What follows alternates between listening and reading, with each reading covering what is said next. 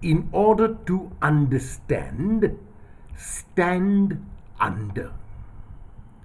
A line in a prayer to God attributed to the mystic Francis of Assisi reads, "O Master, grant that I may never seek to be understood as to understand."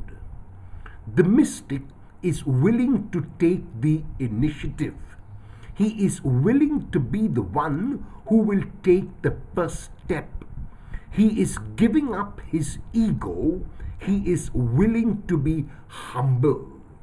All these attitudes or qualities are required if we are to understand others.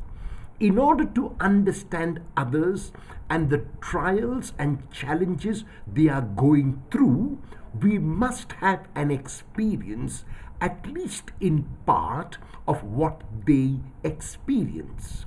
This means refraining from judging till we have ascertained as much as we can of their situation.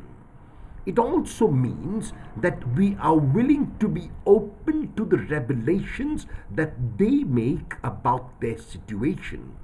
This is what it means to stand under. It is often the case that many of us judge from afar and without ascertaining the facts. Our judgments are hasty and quick. We need to be aware that a thoughtless judgment can adversely affect another. This is a case in which prevention is certainly better than cure. Will you stand under so that you may understand?